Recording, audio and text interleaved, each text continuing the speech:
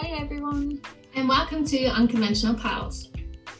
Today we want to talk about the decision to move abroad because Hannah and I experienced that it is not always easy to make that decision, and depending on why you are thinking of moving abroad, it might be more tricky or less tricky.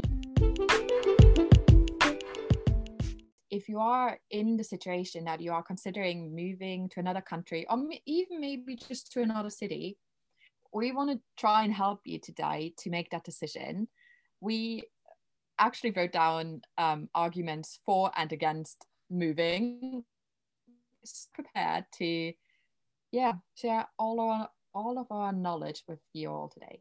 So, the first decision that you should make, or the first factor that should influence your decision, is probably why do you even want to move abroad and where to? And I feel like I think why is often such an underrated question because I don't know, I feel like a lot of people kind of forget about it, but I think the why is like the most important question about like moving abroad, because it's kind of like your motivation and your like energy source if you want so. Like if I think about my experiences abroad, I don't think they would have been as good in the end if it wasn't for my reasons that I had to do it. Wait, does that make sense? Like what I'm trying to say is a lot of my experience was shaped by the reasons of why I did what I did. And I think if I did something because I didn't really wanted it to, it would not have been as good. Yeah, I totally understand what you mean. I think it's also important to not forget about the fact that if you just want to move abroad because you like that country and you might have been there on holiday before, if you live there, it's not going to be the same experience as it was when you went on holiday. You have your everyday life that's just as boring as it is in your home country, but then it can also be just as great as the good times in your home country. And I think especially in the times that are not so great, the motivation that you mentioned earlier is what keeps you going. Oh, totally. That's exactly what I meant. You just phrased it much better than I did, at least less complicated. And maybe to give everyone that is listening some ideas of what could be a motivational factor is reasons for you to move abroad could be to experience a new culture, to push yourself out of your comfort zone, to just kind of, grow as a person. Maybe you just want a fun experience, and do something you've never done before, or you just want some adventure. Like there's so many reasons, but I think the main point is that you do it for a reason that really means something to you. Because I feel like those are all reasons people will tell you, but unless you really want any of these reasons to happen, they're not going to help you as motivation. Yeah, and also once you know your reasons, you can prepare yourself for the challenges that it might bring as well. Very, very true indeed. Maybe before we go, challenges is an important acknowledgement right there. But I think maybe before we start with the challenges of moving abroad, it might be good to talk about all the like good things or the reasons for moving abroad. Hannah, do you want to start? Because I feel like I've been talking much more so far than you did. So yeah. So I think positive factors are definitely you get to see different cultures, get to experience them. You might even be able to learn a new language unless you already know it, and then you get to practice even more. Get to meet people that otherwise you would have never met with different backgrounds maybe as well, because like in your situation at uni, especially with all those international students, you kind of share the same motivation, but then you all have a really different background to why you made that decision. I think your life just becomes so much more adventurous. I feel like especially with the adventure bit, it's not just going on crazy road trips or meeting people from different backgrounds. It's also the everyday life becomes an adventure, especially at the beginning. Once you've kind of settled in and got used to everything, it's, I would say, still adventurous, but not as much as in the beginning. But like, especially the first couple of weeks, everything becomes a challenge. And you will think, what can possibly be like so adventurous about everyday life? But if you move to a different country, like the smallest things just become so interesting. I'm trying to think of an example. I remember back in the days when I was younger and moved to England for a while to go to school there. School days became so much more exciting just because I had to wear a school uniform, because that was something completely new to me. And for me, it was so odd to see everyone just wearing school uniforms, or having to go to an assembly twice a week in the morning was something I've never experienced before. And actually being checked on your school uniform as well. Because for everyone outside of Britain who doesn't know, I guess it's also different between, like, the differences between English and Scottish schools as well. But at least from my experience, what I've known is that you wear a school uniform to school, and most schools do like an assembly once or twice a week.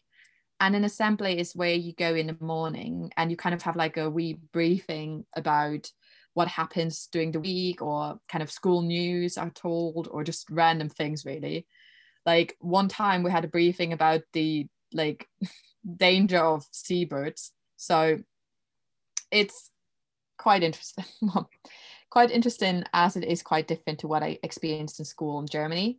So like you kind of like your everyday life basically just becomes like, yeah, I'm starting to repeat myself, so I'm passing the ball on to you, Hannah, now. I can only imagine. That sounds so cool. Honestly, I'm a bit jealous. I never got to wear a school uniform, but I guess if I had been in that situation where I would have had to wear one, I would have probably hated it. In December, I was walking to work and I just looked around and looked at the way the houses were built, and I was like, wow, I live in Scotland. This is pretty amazing. I like the houses. And I remember that it was similar in Austria, because so I was living in Salzburg, which is a beautiful city. No, it's not. I mean, it's quite small, but there's a lot of cultural goods and like history, and you see it everywhere, and it's so pretty, and you just walk there and you're like, wow, now I live in Austria. It's so cool here. And I think it really just shows how sometimes the little things can be so exciting. Oh, I totally agree. Like, I feel like the little things are the most like surprising ones as well. Because I think a big one for me as well always has been like small talk, or just how people kind of interact with you on like an everyday base, which obviously is totally normal for them. But for me, like small talk in the UK is still sometimes really like an adventure, because German people don't do small talk. I think we talked about this before, actually. But I feel like that's another example of like everyday kind of adventures. Also, thanks to you, I really want to go to Salzburg now. So cheers for that. You said something earlier about, I think, friends and like different backgrounds, and like you come together with so many different people. And that is a reason to move abroad. You can meet so many people from so many different backgrounds. But I personally also found it the most intriguing to just meet the people from the country. And what I love, for example, about you and me, Hannah, is that we often talk about how much we love Scottish people, because the mentality and just how they are, we just really vibe with it, and we just really love it. And getting to know that has probably been one of my favorite things about living in Scotland. Just kind of how they do things, how they like the humor they have, and how they just talk, and just like the small things. Like I could fangirl literally about like Scottish humor or Scottish like accents for hours, just because I think it's so cool, and I just so can't believe I actually get to experience that on a regular basis. I totally agree. That is really, really cool. And I feel like it gives you a new feeling of belonging once you start to understand the culture and the humor, especially because I find that is really dry at times, but very funny if you get used to it. But I do think there is this ongoing debate of, when you move abroad, which group of people do you hang out with? Because from past experiences, I remember there was like, in some countries, just the Germans hanging out, and everyone looked at it and was like, well, why would you go abroad if you then just hang out with people from the country that you were born in, that you came from? And I think it's a bit of both, maybe. Just because you met that person abroad doesn't mean that you can't get along so well. But then obviously once you made the decision to move abroad, you might also want to get a bit of an insight into the domestic culture of that country. So it's obviously good to to be friends with those people too. I totally agree with you. I feel like it is a bit about finding the middle ground.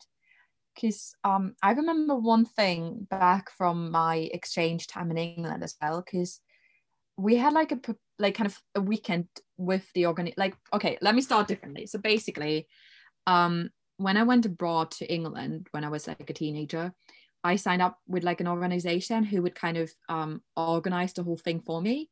And before I went abroad, I actually had been with them and several other people in the same position, like several other teenagers. And it was kind of like a prepare weekend. So we kind of, talked about the challenges we might face and like what to do in certain situations and all that. And I remember this one girl who went to England told us about her parents. And she said to make sure not to hang out with too many exchange students because you don't get the most out of getting to know the culture. And that stuck with me so much in England that at the beginning, I was just so focused on only making British friends. And I think one of the biggest lessons I learned throughout my time in England is that you have to find the middle ground. You shouldn't not be friends with someone just because they have the same nationality as you. But you shouldn't just search the comfort of those who are like from the same country, because it's often much more comforting hanging around with people from your country because you've got the same culture. So it's unconsciously much easier, and you already have that common thing that kind of puts you into like a closer relationship because you're like in the same situation where you are in a different country where you have to get to know everything. So it's like easier to friendship. Sorry. I think it's also often the language that you know that with that person you can just speak in your native language, so you don't have to make an effort at all. And I noticed back in England especially, it was so difficult to make British friends at first because I was so not accustomed to the culture. I was really like me being really stubborn the first 2-3 months and not wanting any like foreign friends and just making British friends. I eventually kind of managed it by kind of trying to kind of, indulge in the culture. But one of the best quotes I've heard from, like, I remember from that time is from a friend of mine who was also from Germany. And she said to me, at the end of the day, you're here to make friends and to, have experience new things. So you shouldn't just limit yourself to people from here. Like, you are limiting yourself so much if you are not willing to make friendships with people who are from like the same background as you as well. Does that make sense? So I feel like what I'm trying to say is you also have to be careful not to run into, oh, I just want to make friends with people from that country, because you might miss out on friendships that could also be really beneficial to you. Because like I ended up being really close friends with some of the other exchange students as well, like friendships I would not want to miss in the world. But if I had stick with my original plan of just making British friends, I would not have probably become such good friends with these people, and my life would not be as great as it is because they did have a huge impact on my life still. So I feel like, yeah, it's about the balance of like kind of trying to find what suits you best. Also, I've got one more thing to say but I'm sorry, I feel like I'm just like kind of throwing everything in here. Hannah, please interrupt me if you want to say something to the things I want to say, because I don't want to talk over you. But you said something really interesting about the language earlier on, and I wanted just to add something else, because I think there's a difference between learning a language in school and actually then going to the country and speaking it. Because firstly, you have to speak the language every single day, which at the beginning is really, really hard. And you have to kind of, you obviously become much more fluent in it, but it is a challenge. But I feel like the most fun part for me is always once you get past that point and you actually learn the slang language of the language, like the local kind of phrases. Because I think that's like the coolest thing ever, because it makes you feel like you belong somewhere else. Like I just personally feel so cool. Like once I learned a bit of British slang, I just started feeling so cool. Like being able to say, oh, I can speak slang in another language. And then you go back and speak English to other people and they're like, I don't know what that means. And you're like, and I'm not even a native speaker, but I know where you don't. And that is exactly the feeling I'm living for. I agree. About the coming from school and then having to speak in a different language, I just want to add, So when I first went to Australia after school, I found it so difficult. When I was at school, I was always good at English, but it's the school English that you learn, and you're never really tested on speaking. You normally just have to write it, or you want to say like 2 sentences in class, and they are pretty basic. You don't really have to live your life in a different language. So when I then went to Australia, I think there were different things coming together, because one of my good friends who went there with me was bilingual. So his dad, I think, was English. So his English was flawless. He had a beautiful accent when he spoke. And then there was me, and it just caused some kind of imposter syndrome. I was like, I don't know English anymore. Well, I'm going to live here now and I don't know English. And it just made me stop trying for a bit, until then I realized I didn't come here to stop trying. So then once I got over that, it got a lot better. And I think that is sometimes quite difficult. Oh, I totally agree. And I feel like you just linked this so perfectly to challenges you might face when moving abroad. I can really relate to the language struggle as well, because as fun as it can be so demotivating. Because I remember having a similar feeling when I moved to England, because I thought my English was decent. Like I could have conversations, my grades were good. I was like, yeah, I can do this. I did not understand a single thing the first 4 weeks. I mean, I did, but I felt like I didn't. Because I remember people speaking to me and my head just went, like inside my thoughts just went, I can understand every single word, but yet I have no idea what those people are trying to tell me. Oh, I can only imagine, especially when then there's also a different type of accent in the picture. And then sometimes you're like, oh, does it mean this or does it mean that? Oh, I could not handle a Gloucester accent at first. Like, I could not handle it at all, which is so ironic because now I hear it and I don't find it difficult at all. But that just shows, obviously, the more you engage with the language, you grow and you just become better at it. But 17 was just like, whoa. Yeah, I think that goes for every language though. And the encouraging thing about it is once you mastered one language, when you're trying to learn a new one, you can always remind yourself that you were struggling with that language at first, and now you're really good at it. So it is a journey and it takes a while, and you're constantly getting better, even if at times you might not notice. And I think what is also a major piece of advice is to just try, even if if you know you're not fluent or you're just starting to learn, the more you try, the faster you'll get better. Exactly. And also don't get discouraged by people, especially not people who only speak one language, because unfortunately there are people who judge other people if their language isn't that, like their language skills aren't as good. But the majority of people will be more than like, I feel like most people are actually quite excited to speak to people from another country that try to speak their language. So just don't get encouraged by other people is what I'm trying to say. Like, you're doing your best, and especially if someone only speaks one language, don't let them tell you off. Like, they can learn your language first.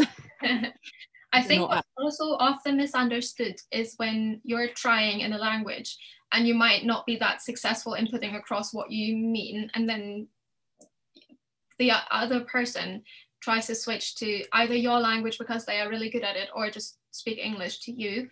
I think it's not meant, they don't mean to be rude, they just want to make it easier for you. So if you then feel like you still want to continue practicing, just let them know. That is such a good piece of advice, because that actually happens much more frequently than one would think. I like that we kind of already gone into tips, but I would like to speak about some more challenges before we continue with tips, because I think it's important to actually emphasize them as well. And I think you might be the same. Yeah, I think maybe it's an idea to name the challenge that can occur and then just give a tip to resolve the problem. That is a very good point. I did not think of that, but that makes a lot of sense, because obviously we don't want to leave you all like with all these challenges but no solutions to them. Look, these are all the challenges that might occur. You'll just have to get over them. Jump and swim, you'll be fine.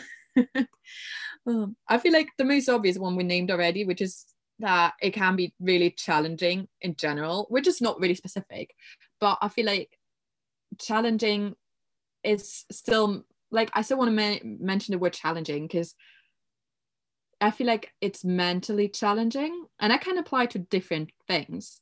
But just because you're kind of thrown into that new environment and all these new things, and that it can be hard to cope with at times.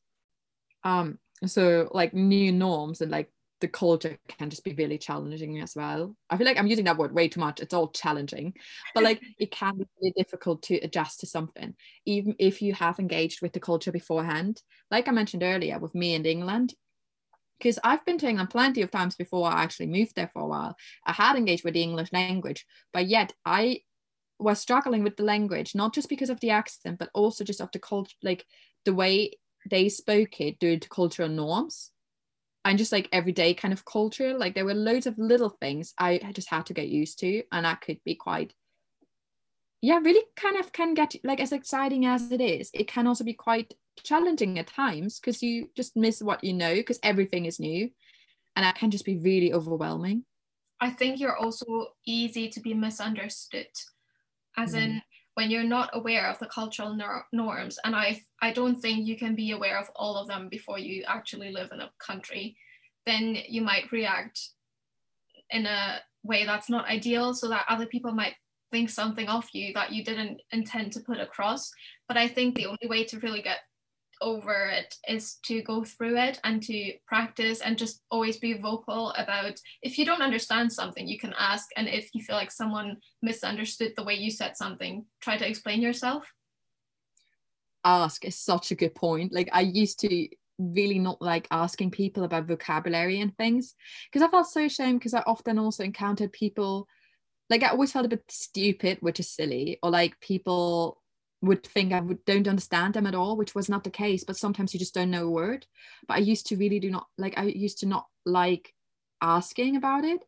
But believe me, my life would have been so much easier so many times if I just had asked. Because sometimes understanding a word and not understanding a word makes all the difference, or just a sentence, like in context, because there's so many like little things that can easily be misunderstood and lead to, bigger arguments than necessary. Yeah, I think especially words that are just describing a sound or a noise, those are the most difficult ones. I mean, whistling, wheezing, whatever, it all sounds similar, and it could mean literally anything. That's very true. I have to think, like, I just had to think of another example I could give to maybe explain what we kind of mean with like cultural norms a bit, and language as well. It's not really like a bad one in such as it was like it led to no like big misunderstanding, but basically the British people listening will know that it is kind of a thing to say you're right or all right if you ask someone how they are. So instead of saying how are you doing, how are you today, they just say hey, you're right, which literally means the same thing here. But 17-year-old Lou did not know that. One of my friends in England, when I got to know her, she would always come up to me when she saw me and ask, you all right?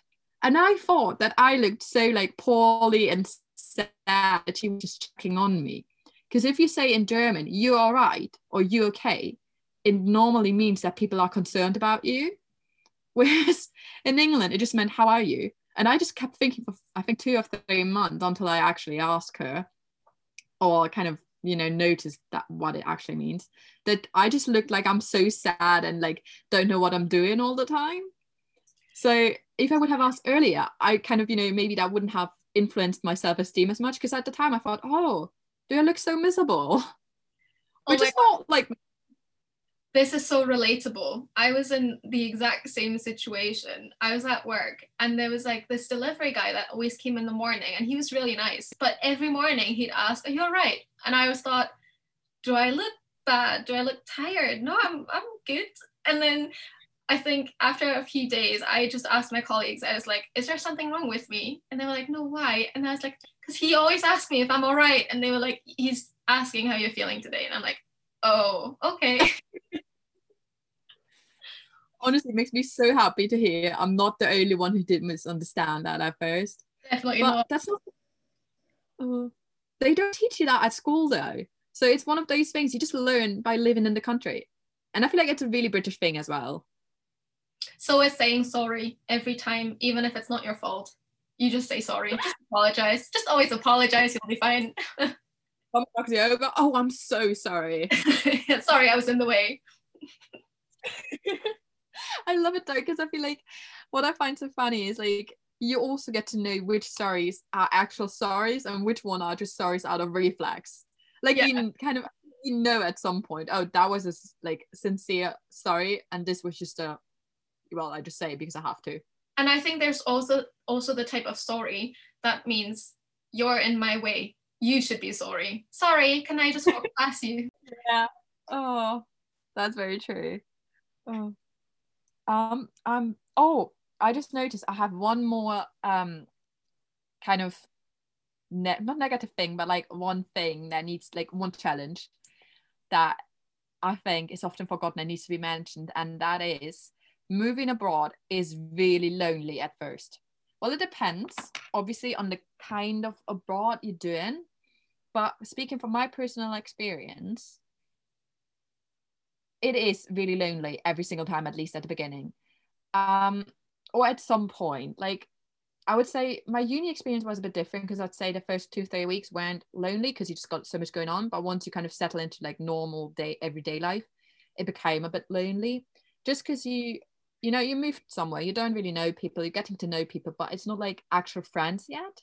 So you basically just by yourself all the time. Even I feel like even if you move abroad for a partner, I would still think, because you don't have like any friends yet, that it must feel lonely at times. And obviously your family isn't there either. I would not necessarily agree. I know what you mean, but I've made different experiences over the years. Do you want to elaborate on that, or you? Sorry, I want to give you the chance to say something. Yeah, so when I first went to Australia, right at the start, I had a group of people that arrived with me, and they were all my age. So that was nice and comforting to know that they'd be there. And I still felt lonely at times. And then also after a month, I think, I left them and went traveling by myself. So I was all by myself. And I remember the first day was so bad. All I did was I woke up in the morning and I thought, I'm going to have the best day.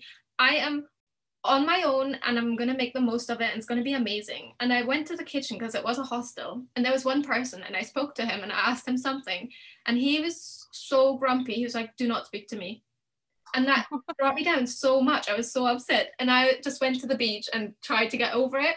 And I know that on that day, I felt like this was the worst decision of my life. I'm going to spend the next 4 months completely by myself. It'll be the worst experience ever. And that night I met a girl and her friends, and they were so lovely, and that changed everything for me. We had a few days together and it kind of taught me almost that I just have to keep approaching people and it will be good in the end. And the people that react like that guy, you're not going to be friends with them anyway. And then I think, so that was when I felt really lonely. And then the next time I moved abroad was to France. And I was so excited at the start because I always wanted to go and do my semester abroad in France. So as soon as I got there, I was just appreciative of everything, really. I was speaking to the women in the bakery and I had the best time ever. And I just spoke to everyone and everyone was nice. So I think it really depends on outer circumstances as well as our own attitude. I totally agree on both, but I'd also say it becomes easier the more you do it. So I personally would say my uni experience was much less lonely because I already experienced that before and I knew how to handle it and I knew it's not going to last forever. So I never really felt lonely. Do you know, just, you know, the occasional day or something. But I remember in England, like I came there and I was so motivated. Like the first 24 hours, I was buzzing.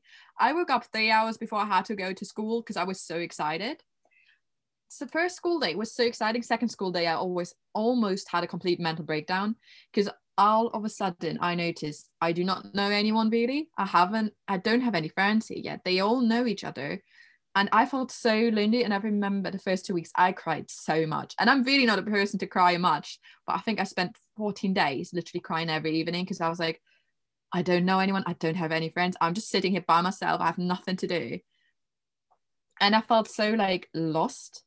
And then eventually, like I remember the first time someone asked me to hang out was one of the exchange students. And it made me so happy that they asked me to join them. And after that, I felt much better because I finally felt like, okay, at least there are some people. And then from there, I kind of moved on and I was like, okay, Lou, get your shit together, like get motivated. You are here for a reason. You want to make friends. But still, I had days where I was like it continued for about the first 2-3 months where I constantly had like a lot of moments of loneliness just because I hadn't really settled in. And that was really hard. Like I was 17 in a country. I didn't basically know anyone. New culture, different language. And so like, I don't know, I think the only thing that stopped me sometimes from quitting was the fight for it, and that I wanted it for so long. Like I wanted to live in England for a while, for years. Like it was a big dream of mine. And I was like, okay, I'm not gonna get it up now. That's what brings us back to motivation as well, because it does matter, because it is what brings you, or what kind of takes you through these hard phases. Yeah. I don't think I would have made it without my motivation, because I know so many people who actually quit their exchange because they just did it because other people said it's cool, but then they had all these challenges, and so they just went home because it wasn't worth it for them. I think that's a really important point that you're touching on there. And also, I believe that there are just different factors to it. It is definitely important to be aware of the fact that you can feel lonely and it can be really challenging. Maybe you cry a lot, but remind yourself of why you wanted to do it in the first place. Also, maybe have some faith in the people around you. Like you said, the exchange student asked you to join them for an activity, whereas for me, it was that one girl and her friends that asked me if I wanted to go out with them. So sometimes there is just another person that will show you that it's still worth it. And then you kind of learn that next time you'll just be that person, you will approach someone. And the most important thing not to forget that you touched on as well, you can always go back, you can always end your exchange, you can always decide studying abroad is not for you. And there's always a different path. That is a very good point. Like, you can always go back. That's the thing. Like, if it really sucks that bad and it's not worth it for you, because I feel like that's something to keep in mind as well. For some people, it's worth pushing through certain things. But if you notice this is not what I want, why would you want to continue pushing through it? You can just go back and, do something you actually want to do. Yeah, it's a bit like, because I remember that whenever I was at the point where I didn't know if I wanted to continue something, I usually decided to just push through and do it anyways. But I know that people around me also said, just because you've been going into the wrong direction for so and so long, because I was always saying, oh, but I've done this for so and so long, so if I quit now, is that not very stupid? And they were like, just because you've been running in the wrong direction for so many months or years doesn't mean once you realize you have to keep running. And I was like, yeah, that is so true. That makes so much more sense, because like a lot of sense, because otherwise you're just going to keep on running into the wrong direction your entire life, just because you've done it for so long. I mean, you do have to, like, I totally agree. I do think it kind of depends on what you're doing though, because for example, imagine it's like 6 months before you graduate and then you decide, oh, I don't want to do this, and you've done this for like 4 years. I would say, okay, yeah, you might as well push through and then start over, just so you kind of got something. But if you notice at this, like after a year of a 4-year program, you don't want to do this, honestly, just quit. It's not worth it, because you're just gonna hate it. Like, well, maybe not. Maybe you're gonna grow to love it eventually, but the chances are that if you say after a year you do not enjoy it, you're not gonna enjoy it after 2 years or 3 years, or after like you're finished. I met a lot of people who enjoy studying in Aberdeen and abroad and living in Scotland, but I also met a lot of foreign students who absolutely hate it. Or maybe not hate it, but like they're like, I'd rather be somewhere else. And they just kind of continued doing it because they're like, well, I started it, I might as well continue. And I'm like, fair enough if you notice that after 3 years and you're just like, well, one more year. But if you notice that after your first year, I just find it sad if you continue. Like, obviously, personal circumstances, sometimes you don't have another chance. I'm putting that aside. But if you, like, if you can, why would you push through something just so people think you're not a quitter, or just because of your own ego? Like, it's your life. You shouldn't do something you hate so desperately, especially if you don't like the place, if you don't like the university, if you don't like the course, if you don't like the culture. What is the bloody point of staying? 100% yes, I agree with you. I think you know when it is something that you can continue and you'll be happy about the fact that you didn't quit. I think there is something inside you that keeps you going. If it's too much to bear though, just quit. At the same time, I think that's where motivation kind of comes back into it. Because at times I really felt like I couldn't do England anymore, at least the first 3 months. And I was like, oh, I'm on this kind of, I started to enjoy one of the month, but the first 2 months it was really hard at times. But I think what did keep me pushing through was really just me being stubborn and me, it's only 6 months, so I might as well continue. And it then taught me that sometimes it is worth pushing through, but you kind of have to make that choice for yourself, because like we're so kind of controversial right now because we're saying, oh, just quit, but we're also saying just push through. But you kind of have to put a lot of things into account, and it all, like, I feel like it all comes down to your motivation and what you want from your life, and also the kind of person you are. Oh yeah, that's a good point. I don't think one is better than the other. I think it's just different. So this is not meant to be judgmental in any way, but I think if you know it's not great but you can do it, then you're most likely the person that doesn't like quitting, and then you might as well do it. Whereas if you really feel like you can't do it anymore, there's no shame in quitting. And I think it also depends on, like you said, you knew it was 6 months. If it's a temporary situation that you're in, that might change your view on it. Whereas if you made a decision that is supposed to be a more long-term one, it might be harder to keep doing something that you don't totally enjoy. I totally agree.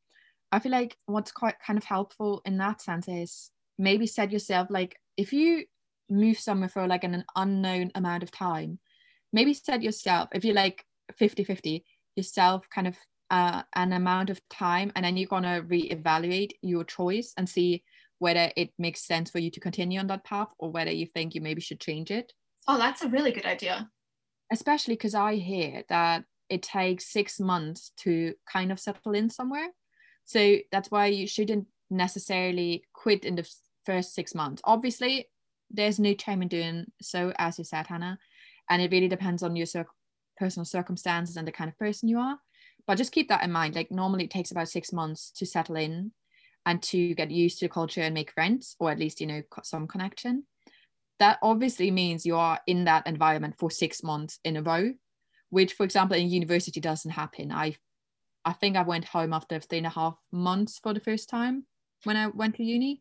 So then if you go to uni, I would literally say, do the first year and then reevaluate. Whereas if you just move somewhere and you are there constantly, reevaluate after 6 months whether you want to continue the path or if you want to change it. I think that's a very good idea. I feel like that also adds to another thing that just popped into my head, and that is keep in mind that maybe you're going to lose touch with some people. I'm not saying that necessarily has to happen, but you're going to set your priorities differently. And I think we all have kind of those kind of friends that we like hanging out with, but we wouldn't necessarily text them all the time. So, you know, depending on the friendship, you might lose some of your old friends just because you don't see them. Whereas other friendships might be strengthened. I can't even say the word. Strengthened. This is going well. So what I'm trying to say is some friendships might become stronger because of you moving abroad, because you have to engage differently. So just be aware that there might be some changing in your personal relationships. I also want to add, I think it's important that you don't rely, but that might just be my personal preference or speaking from experience, relying on texting someone all the time becomes so much more difficult as you grow up, because you are in different circumstances as the other person and your life is structured completely different. If you were to text everyone you know from home, you wouldn't have time to make any other new connection because you'd be glued to your phone the whole time. That is such a good and important point. So maybe just try and remember to be a bit more chill about how much contact you have with people, and not to be too annoyed if people don't text you 24 hours and if you can't text 24 hours, because chances are they don't like you less than they did before. They just have other things to do. And if people get really annoyed because you're not texting them 24 hours, talk to them. And if they can't understand that you also have a life, it's just not worth keeping it, like that friendship alive, I think. But I feel like that's a general tip, not just for moving abroad, just in general life, you know. Yeah, Get your priorities straight. Also, since we're on about making friends, I have another tip for everyone when it comes to making friends in a different country. I think we might do like another episode more specifically of some of the things we touched today, and I feel like making friends is one of them. But a quick tip I want to give, especially in the current times we live in, is use the internet to make friends. And I know a lot of people still look upon this really judgmentally, but it does help. Like I met you, Hannah, through Instagram, which I'm about. But also like using apps such as Bumble. This is, by the way, not sponsored. This is just a genuine tip because I use that app and it actually is fun and you can meet people through it. Because it really helps, especially if you don't know anyone and you don't really have a starting point. Like those kind of apps are great because everyone on there is there to make friends. Yeah, most likely. I think so too. Or if you just wanted someone to text, like we said earlier, if you're the type of person that loves messaging people, there are a lot of people on there that literally just want someone to send messages to. I feel like it became quite clear that we are more the meeting up in person people and not quite the texter. Yeah, definitely. Oh, I'm so bad at texting. The amount of times where I leave someone unread, or no, I wouldn't even leave them unread because as soon as you open the message, obviously the notification disappears. So I'm always trying to trick myself into not opening the message so that it still shows as you have a message to read. That is my life in a nutshell. I do try to work on it, and I like it depends. If it's like urgent, like I think all my friends know, like obviously that's a different story. But if it just book, I just postpone it because it's not my main priority because I just don't enjoy texting as much. Do you have any more tips you want to share with our listeners, my friends? No, I think just to wrap it up, I think it is important to engage with the culture and the country. It definitely helps if you've been there before and you kind of know what you're setting yourself up for. Also, try to always keep a realistic view on the whole thing. What are you going to do once you move abroad? Why are you moving abroad? Are you aware of the fact that your life is going to be very similar to your life at home? Just the culture, the language, the people might be a bit different, but at the end of the day, you'll still go to uni or you will still go to your work, and then you go home and you do whatever you would do in your home country. I feel like you wrapped that up very nicely. So I don't really have much to add. But yeah. Okay, well, thanks for listening again. And we hope to not see you, but speak to you all very soon again. Exactly. Bye.